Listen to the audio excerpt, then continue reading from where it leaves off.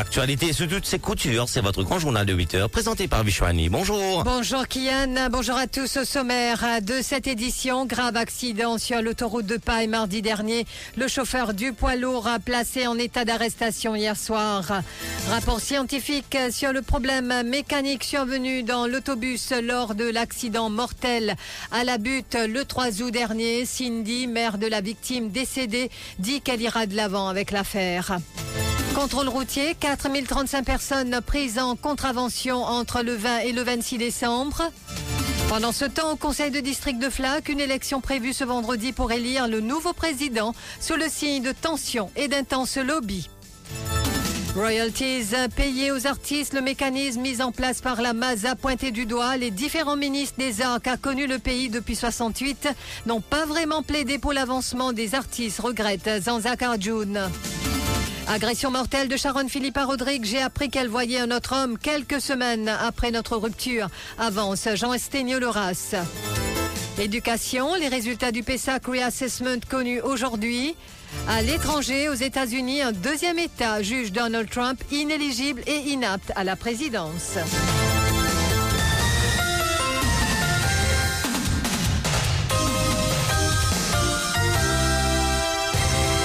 Grave accident de la route sur l'autoroute de Pailles mardi dernier par Manan Bihari, le chauffeur au volant du poids lourd impliqué il y a 3 jours dans un accident sur l'autoroute à Pailles a été arrêté dans la soirée d'hier. Il avait été convoqué au poste de police de Pailles pour son interrogatoire et interrogé sur son trajet. Il dit avoir fait face à un souci mécanique au niveau des freins de son poids lourd. Après ses explications, il a été informé qu'il était en état d'arrestation et qu'une charge provisoire de involuntary wounds and blows est retenue contre lui. Par ailleurs, ayant ressenti un malaise après son interrogatoire, l'habitant de Bambou a demandé à se faire examiner par un médecin dans une clinique où il a été admis. Il sera traduit en cours pour son inculpation provisoire une fois rétabli. L'enquête est menée par le chef-inspecteur Songo sous la supervision du surintendant de police Bansoudeb. Et de la graisse dans une des pièces des roues de l'autobus. Conclusion du rapport rendu par le Forensic Science Laboratory. Cindy, la mère de la victime, décédée, rappelons-le, dort à Nicolas Jason, alors Kong, 19 ans, qui avait rendu l'âme sur le coup après avoir été écrasé par un autobus de UBS devant l'école primaire Edgar Millien à Port-Louis. Et donc, la mère qui avait déposé en novembre dernier en Cour suprême une réclamation de dommages de 5,3 millions de roupies à la compagnie d'assurance de l'autobus. Une affaire qui sera d'ailleurs appelée le 23 janvier. Et elle ira plus loin dans cette affaire quand son fils, dit-elle, marchait sur le trottoir pour se rendre au travail. Des propos recueillis par Stéphane Douce. Mais là, de l'avant, on passe dans le photo, on passe le cinéma, parce que tu fais un travail, on fait comme ça, une tapole, tu le photo. C'est dans ce mission, il faut te récupérer sur le lit. Tu fais travail sur le lit, tu fais un travail. Parce que tu dois direction sur le travail, tu vas aller. Dans l'état de distance comme il était là, il y a la bas-mie à aller. Oui, mais maintenant, il a fait du travail, parce que, enfin, un compagnon, ça n'est pas une chose, il a connu, il a tous les bus, tous les grammaires, il a tous les bus. Oui, on parle de l'avant, que ça, parce que c'est encore là, ils le sont, et puis pas si, alors, mais il n'a fait baginage, aucun chose, il a fait, il fait le travail, il n'a pas ni en recyclant la personne, il fait le travail. Pendant ce temps, les contrôles routiers qui s'intensifient sur le terrain, le mot d'ordre des différentes unités de la police, tolérance zéro, le point avec Stéphane Douce, Manisha Djouti. Selon les derniers chiffres datant du 27 décembre dernier, pas moins de 28 766 véhicules ont été contrôlés par la police. 4 035 contraventions ont été dressées. Concernant les tests d'alcoolémie et de drogue, 82 chauffeurs ont été testés positifs. 15 tests de drogue ont été effectués et se sont révélés positifs. La campagne vise à sensibiliser les usagers de la route. Sur ce plan d'ailleurs, 602 contraventions ont été dressées pour non-respect des limitations et 155 pour pneus usés. Au conseil de district de Flac aujourd'hui, une élection prévue pour élire le nouveau président sous le signe de tension, vous le disiez, et de lobby intense. Cela fait suite à la révocation de Kishore Kumar Jiwoot le mercredi 27 décembre par le ministre des collectivités locales, le docteur Anwar Hasnou. Une révocation qui a créé des remous au sein du gouvernement. Le point avec Manisha Djouti, Douchina Pigadou. L'élection du nouveau président du conseil de Flac sera sous le signe d'un lobby intense.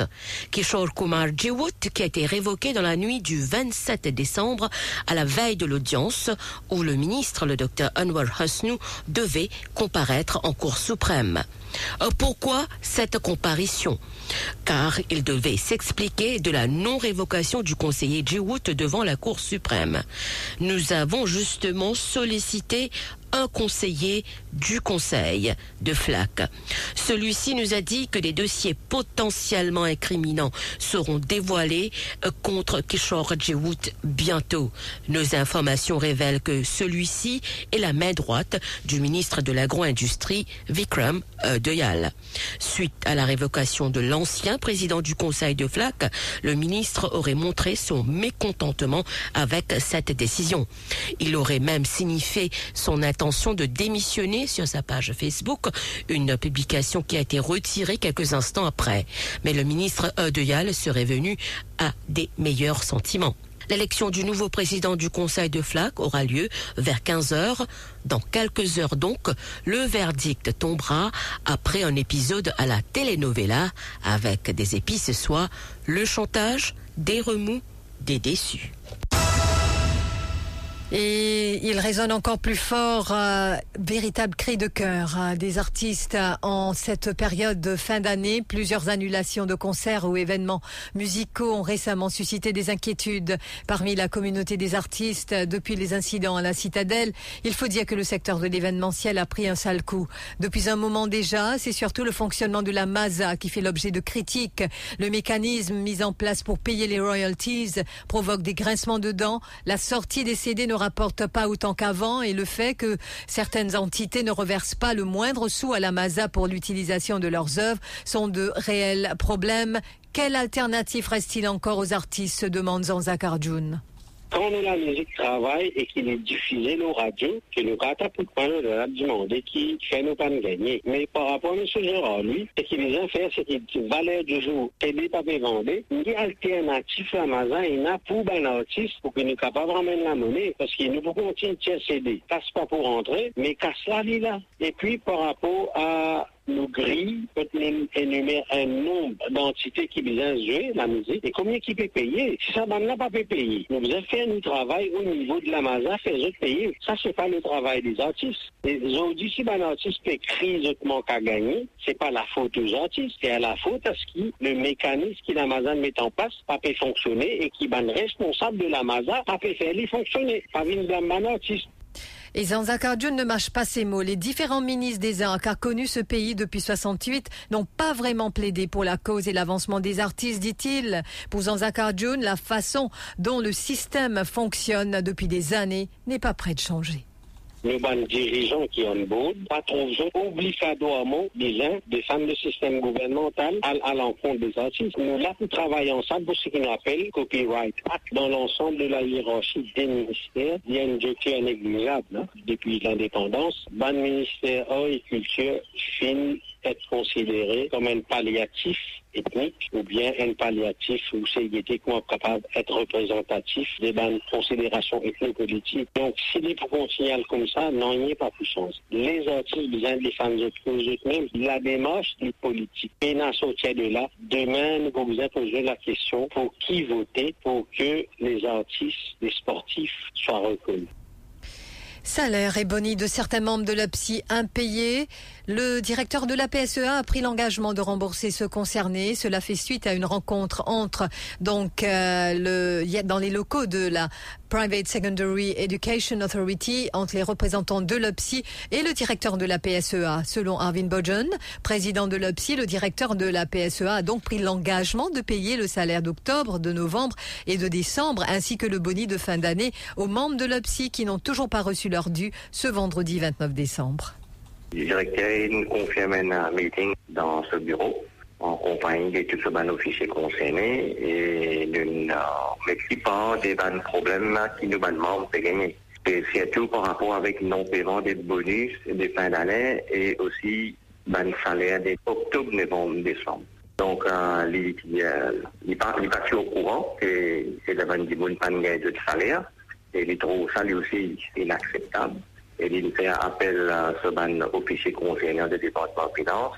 Il demande nous donner la liste du monde qui est pénalisé pour lui capable de faire le nécessaire pour gagner de l'argent. Donc voilà, ça c'était le point principal de ce qui vient de discuter et l'engagement qui directement prend envers les membres en gain de salaire et le bonus de fin d'année. Secteur de l'éducation toujours, les directeurs d'écoles primaires se sont rendus tôt ce matin au MIS donc pour récupérer les copies des résultats, les résultats du PSAC Re-assessment. Ils sont environ 1000 élèves qui sont concernés par ces examens. Le point avec Mokula Nandoula, les commentaires de Douchina Pigadou. Les candidats sont ceux qui ont mal travaillé dans les matières corps, soit l'anglais, le français et les mathématiques. Les parents doivent ainsi se rendre dans les centres accompagnés de leurs enfants avec les documents nécessaires pour prendre leurs résultats. Rappelons que le taux de réussite du PSAC pour la QV 2022-2023 est de 77,3%. Les élèves ayant obtenu de bons résultats entameront le chemin de la grade 7, tandis que ceux qui ont échoué suivront l'extended stream. Et puis, sachez que les résultats du PSAC Module Assessment 2023 grade 5 seront connus ce matin également. 3 matières sont concernées, notamment les sciences, l'histoire et la géographie. Dans le reste de l'actualité, arrêté mercredi pour le meurtre de Sharonne Philippe, Jean Sténio Lerace, son compagnon, son ex-compagnon du moins, à l'heure de son interrogatoire, donnait les raisons l'ayant poussé à commettre l'irréparable. Il raconte qu'il était séparé depuis quelques semaines de la jeune femme et aurait invité la victime chez lui pour essayer de recoller les morceaux, ce qui devait être au départ une conversation amicale et civilisée s'est très vite transformé en une dispute. Cela après que Jean Sténio Lerace, après que Sharonne Philippe, 21 ans, voyait déjà quelqu'un d'autre. Marc Pierre. C'est une agression mortelle qui donne froid dans le dos des habitants du petit village de Pistache à Rodrigue. Un horrible drame qui a coûté la vie à Sharonne Philippe. Cette dernière, âgée de 21 ans, s'était séparée depuis peu de Jean Sténio Lerace. N'acceptant pas cette rupture, ce dernier avait invité la jeune femme à venir chez lui pour essayer de se réconcilier avec elle. Mais les choses ont rapidement tourné au vinaigre quand Sténio Lerace a vite compris que la victime n'avait nulle intention de se remettre en couple avec lui. Cela après avoir appris que Sharonne Philippe avait quelqu'un d'autre dans sa vie. Dans un excès de colère et de jalousie, il s'est saisi d'un couteau de cuisine avec lequel il affirme l'avoir poignardé à plusieurs reprises. Il avait ce jour-là consommé de l'alcool. Le corps de la victime se trouve actuellement à l'hôpital en attendant l'arrivée d'un médecin légiste dans l'île. Quant au suspect, il est prévu qu'il participe ce vendredi à une reconstitution des faits. Il a hier comparu devant le tribunal de Port-Maturin sous une charge provisoire de meurtre. L'enquête est menée par la CID de Port-Maturin. Et une page météo à présent. Le dernier jour de l'année sous les averses seraient les prévisions de la station de Vacquois pour le 31 décembre. Les averses, tantôt modérées, tantôt plus intenses, font partie de la tradition du réveillon du 31 décembre depuis quelques années. Cette fois, le temps pourrait se dégrader dans l'après-midi de dimanche. Selon le prévisionniste Mounia Chamtali, des vents légers et des brises de mer souffleront sur l'île le samedi 30 décembre. Des pluies modérées pourraient affecter les régions du sud et du sud-ouest ainsi que le plateau central. La pluie serait au rendez-vous le 31 décembre. Donc, Mounia Chamtali souligne aussi que des changements sont à prévoir par rapport aux conditions météo ce jour-là.